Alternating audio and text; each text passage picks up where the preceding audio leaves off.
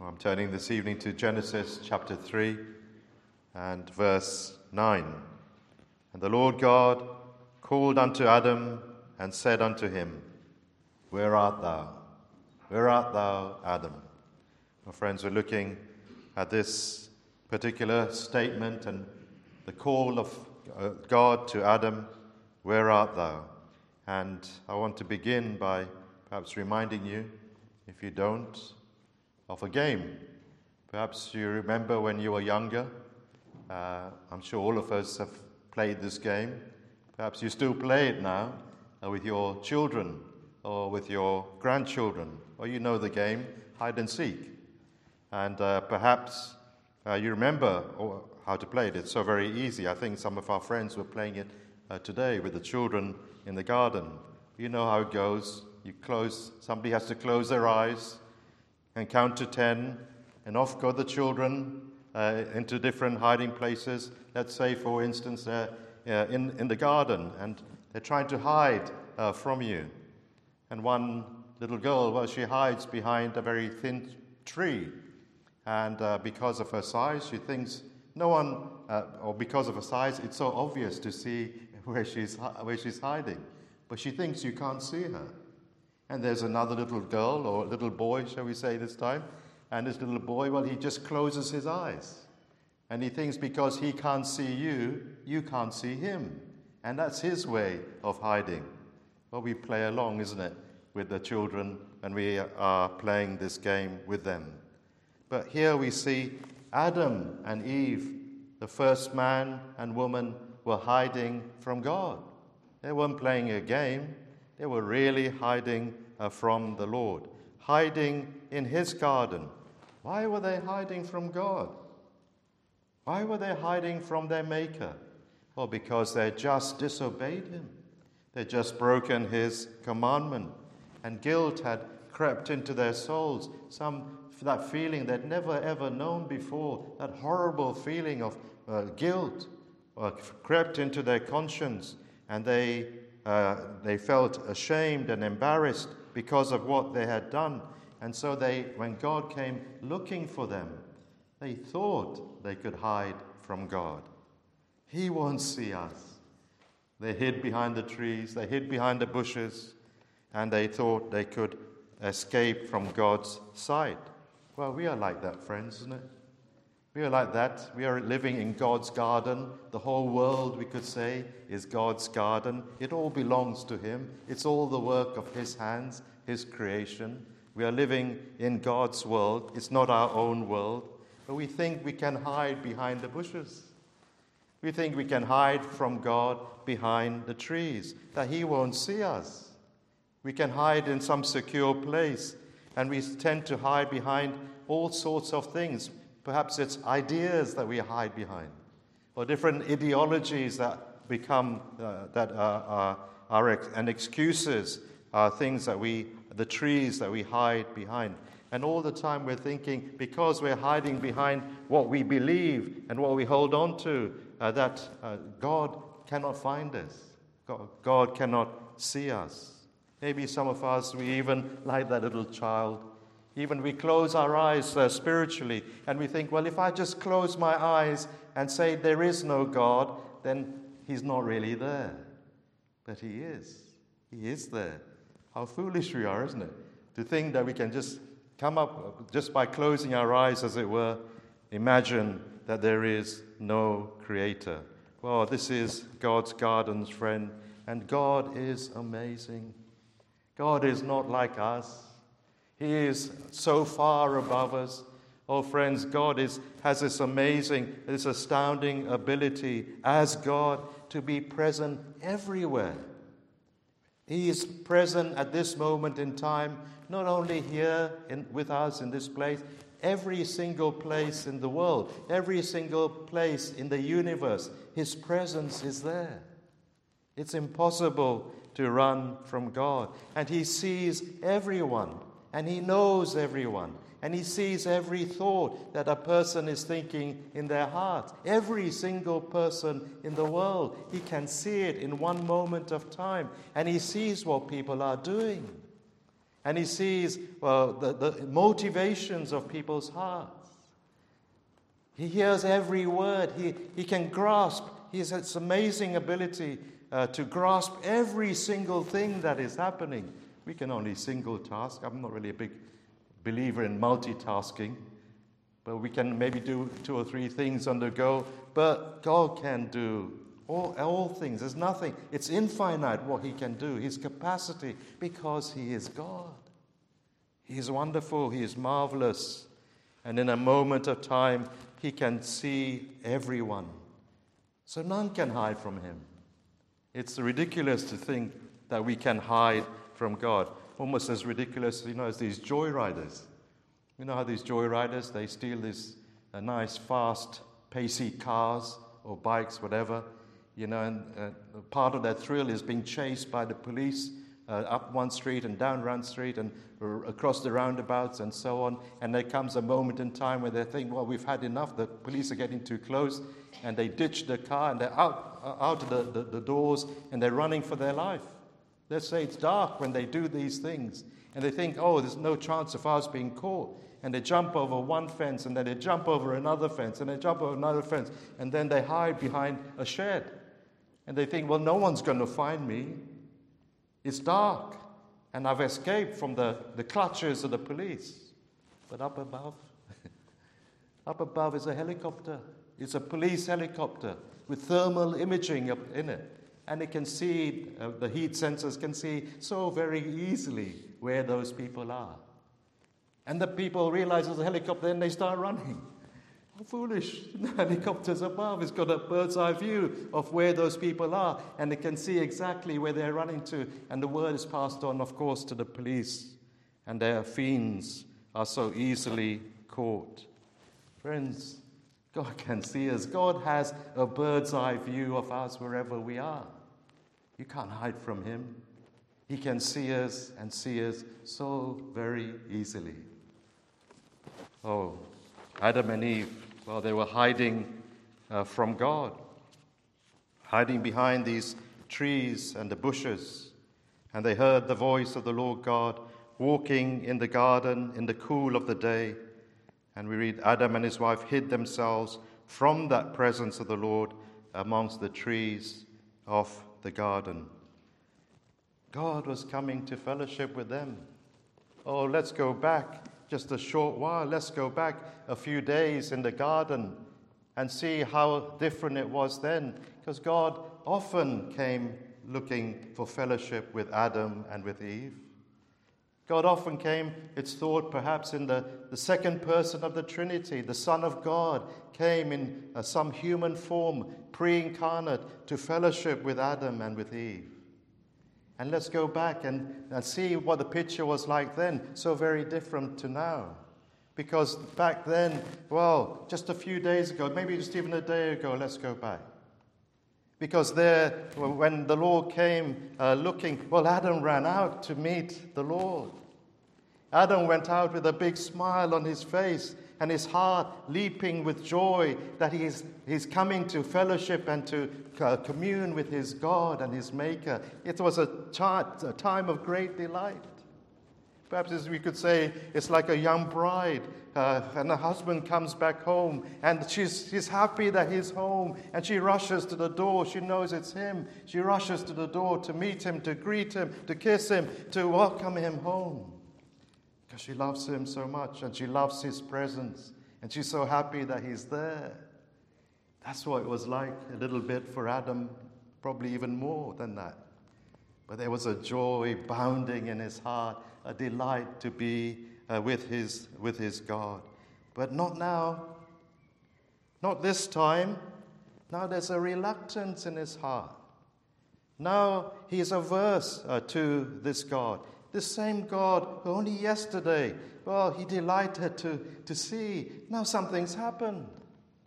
Now something's happened to him, and he's not the same. He's changed. His demeanor is not the same. There's no smile on his face when the Lord God calls out to him and says, "Where are you, Adam?" He's hiding from this God, this one who he professed to love so much and who loved him so much. What's happened, Adam? What's happened to you? The beautiful, harmonious relationship between you and your God is broken. Wow, what's happened, friends? Sin has entered. Sin has spoiled that relationship. Sin, Adam's disobedience to God, has created that rift between him and his Maker. And already he's beginning to feel it right from the word go. He begins to feel that he is separated from God, and he's begun to look on God now in a different way and to feel differently about him. He no longer is so, may I use the word, attracted to God as he was before. He's different. Now he's got a feeling of guilt and shame and condemnation. But perhaps most of all is this sense of his averseness to his best friend. Adam, what's happened to you? You are so changed. He's different now to his God. Now he no longer wants to speak to God. Now he's become afraid of God. Now he's become afraid, and he's trying to hide from him. Oh, friends, this is our problem. This is man's problem today. This is why people don't come to God. It's because in their hearts and in their minds there is an averseness to God. They don't want God. There's a repugnance for God, especially when they know that he is holy, especially when they know that he is pure. There's an unfriendly attitude towards him, a hostile attitude also. I want nothing to do with God. I want to keep my distance from him. I prefer it if God just left me alone. That's all I want to do. Just leave me alone to live my life as I choose to do. I don't want God coming and knocking at the door of my heart. I've got the signs out on my door saying, God, keep away. God, keep out. That's what averseness leads to. Don't post through the letterbox of my life invitations, gospel invitations to come to you. I don't want that from him. I'm happy to keep at a distance. Lord, you keep to your side and I'll keep to mine. Averseness, friends, to God. Or will God leave us alone? He won't. God came calling for Adam. Adam, where are you? Adam, where are you? Oh, friends, it's a personal call to Adam. He knows, of course, Adam by name, but he knows us all by name. Adam, where are you? Of course, God knew exactly where he was. Then why did he call out to him? He wants Adam to hear his voice. He wants Adam to know that he is calling him back to himself. He calls because he wants Adam to respond. He calls because and asks him, Adam, come out wherever you are. Show yourself, because he wants to come and meet with him. And whatever has happened and whatever is the issue and the problem, it can be sorted out. It can be dealt with. But it's a personal call. Adam, where are you? Well, friends, God is calling you. Forget for a moment other people in your life. Forget for a moment the other people in the church here. Just think about yourself. Think about you. You can insert your name in there and say, well, John, God, where are you? Jane, where are you? You can put your own name in there. But hear God's voice, because it's like that. That's how God speaks. He doesn't speak en masse to everyone. He comes and speaks to us individually. He calls you. Can you hear? Friends, can you hear his voice? He calls you through the preaching of the word, the gospel. He calls you maybe through a Christian friend. He calls you through a Christian family member. Come to him. Perhaps if we don't listen, he has to call us through a crisis. And he has to send a crisis and trouble into our life, because only then will we pray and call out to him. Come. Oh, that's a nice word, isn't it? That's such a warm, welcoming word. Come out to me, Adam. It's a call, can you see? Come back into a relationship with me. I know it's as if God is saying, I know you've broken the relationship, but come back into a good relationship with me. Let there be no breach between us. Let us be reconciled. Oh, it's a precious call. Well, friends, where are you?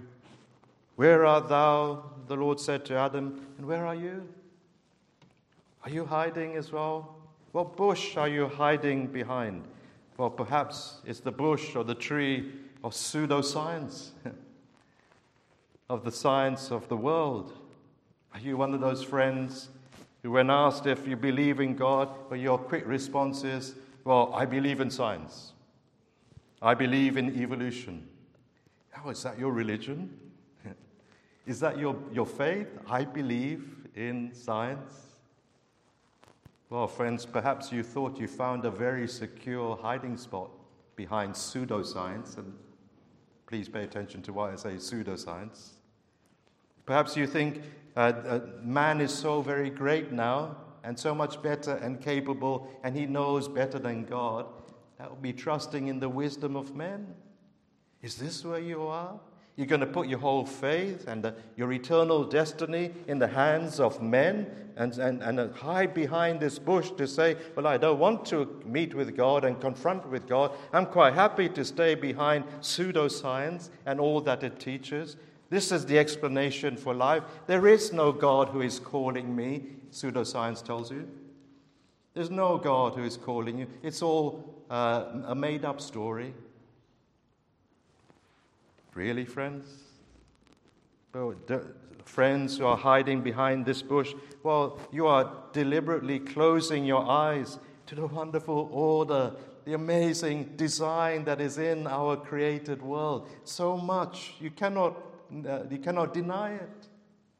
There's such amazing brilliance behind the created world that we live in, and all of them are pointing in one direction. There must be somebody who has designed all these things. It cannot have happened by chance. Somebody who is infinitely great in power to put this world and universe into place. Somebody who is infinitely, immensely wise to put the order that we see around us. Oh, we could spend the whole day talking about different things, but just think about the human eye. Think about the human eye, just for a moment. Did you know in the human eye there are 125 million cells which are there to help you to see in dim light? 125 million cells. And then there are another 6 to 7 million cells that are essential to help us to see images accurately and to see color in a clear way. Amazing, in just one eye. We have so many millions of cells, and there's so much more about the eye. You talk about the brain. Such complexity, friends. Chance? Evolution? Highly unlikely. Oh, are you still a believer in evolution? There are so many holes, really, in evolution. The missing link between fish and amphibians is still missing. It's still missing. Perhaps you're not hiding behind that bush. Perhaps you're hiding behind another bush, the bush of morality. You don't want to respond when God calls, well, because now you've got your own religion. You've got your own set of moral codes. This is what my code for life. This is what it means to be a good person. It's not God's code. It's your own. And maybe it makes you a better person in the eyes of your neighbor and your friends. Think you're a lovely person because you've got this set of codes, which means you're good and you're kind to other people. But you've got nothing for God. There's no connection for God. There's no seeking to please Him. It's all on a horizontal level. There's nothing vertical there. And you've got your list, perhaps, of do's and don'ts. This is my code for life. And you're hiding behind this particular bush, which says, well, I don't need conversion. I don't need a change of heart. I don't need a personal relationship with God. I can do it. I'm okay as I am. I'm good enough as I am. You're hiding from God, friends. You're hiding behind your own morality. Your own morality. Well, let's talk about that. Where are you morally? Where are you morally, friends? What are you really like? Think about that. What are you really like? I'm not talking about when you're with other people, but where are you? What goes on within you? Be honest with yourself. Don't you find that thoughts of envy and jealousy are eating away at you at times, and you can't control it? And it's corrupting and it's destroying you at times, and you feel the power of it, and you wish you could get rid of it, but you can't. And perhaps you feel also those thoughts that often cross your mind: I'm better than her, I'm better than him, I'm much more able and capable than they are. Or perhaps impure imaginations. How many, friends? How many impure thoughts have filled our minds? Or anger. How many times have we in anger hurt those who we love? Hurt them by unkind words. How about selfishness? Where are we? Are we really so selfless people? Are we not really those who live for number one, for me, for my family? That's what counts. Where are we, friends, morally?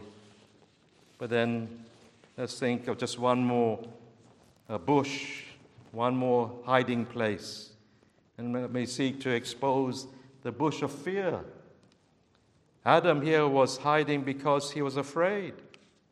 In verse 10, when the Lord said, "Where art thou?" he said, "I heard thy voice in the garden, and I was afraid, because I was naked, and I hid myself." Adam was hiding because he was afraid. He was afraid because he was naked, because he was guilty, because of his sin. He had done wrong, and now he's afraid of exposure before God, a holy God, and he's afraid of that if he does show himself, well, God is going to punish me. God is going to punish me for my sins. And he had perhaps these thoughts: I don't want to meet with God. I'm afraid of being punished. Just like children sometimes often, if they know they're going to be punished, they will try and lock themselves in the room or hide away somewhere. Oh, we're like that as well, as adults. But we don't. There are people who perhaps they want to come to God. Perhaps they know that they are sinners. They know they've done wrong, but they're afraid that if they come to God, because He is holy, He's going to punish me. Oh, friends, this is a gracious call from God. When God comes looking for us and He says to us individually, "Where are you?" It's also a call, a gracious call. Yes, it's a call for our accountability. Yes, we must tell the Lord what we have done. Yes, we must come confessing our sins to Him. But at the very same time, behind this call is God seeking to forgive us if we will only come out. Adam, if you will only come out, and he did.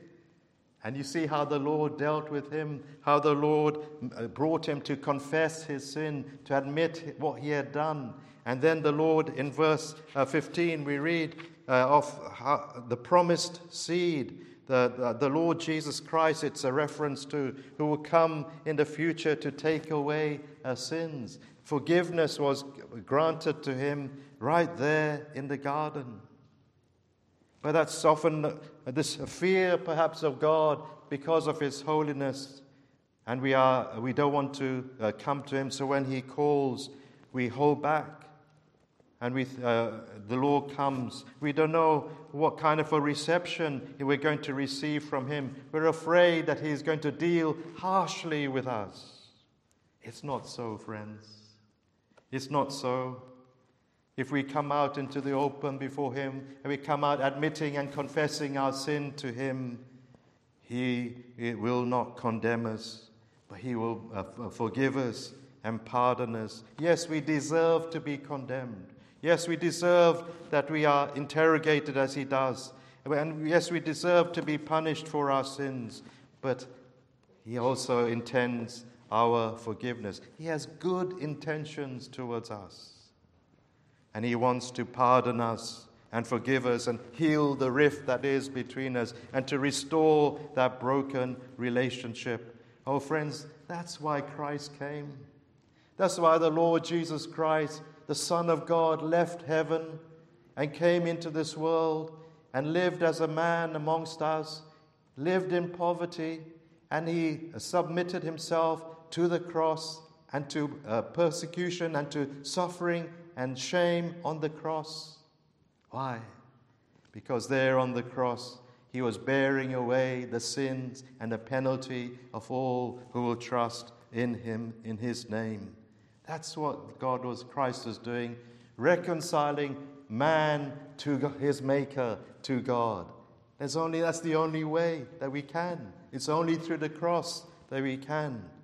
But we must come out into the open, friends. We mustn't hide from God. We must come clean before him. Hear the words of God again in the book of Isaiah. Come now, let us reason together, he says. Though your sins be red as scarlet, they shall be as white as snow. Let's reconcile, the Lord says. Let there be no breach between us. Come out, tell me everything. Tell me what you have done. Be honest about it. Hold nothing back. Come clean. Did you do the things that I told you not to do? Oh, confess it to him. Confess your sins. Admit your guilt. And he will hear what you say. Ask him to forgive you. And he will. Ask Christ to cleanse you through his shed blood. Tell the Lord, Lord, I believe in you. Lord, take me back. Reconcile me with my God. Bring me back into a good relationship with you so that I'm no longer hiding from you, but happy to be in relationship with you again. Oh, will he do it?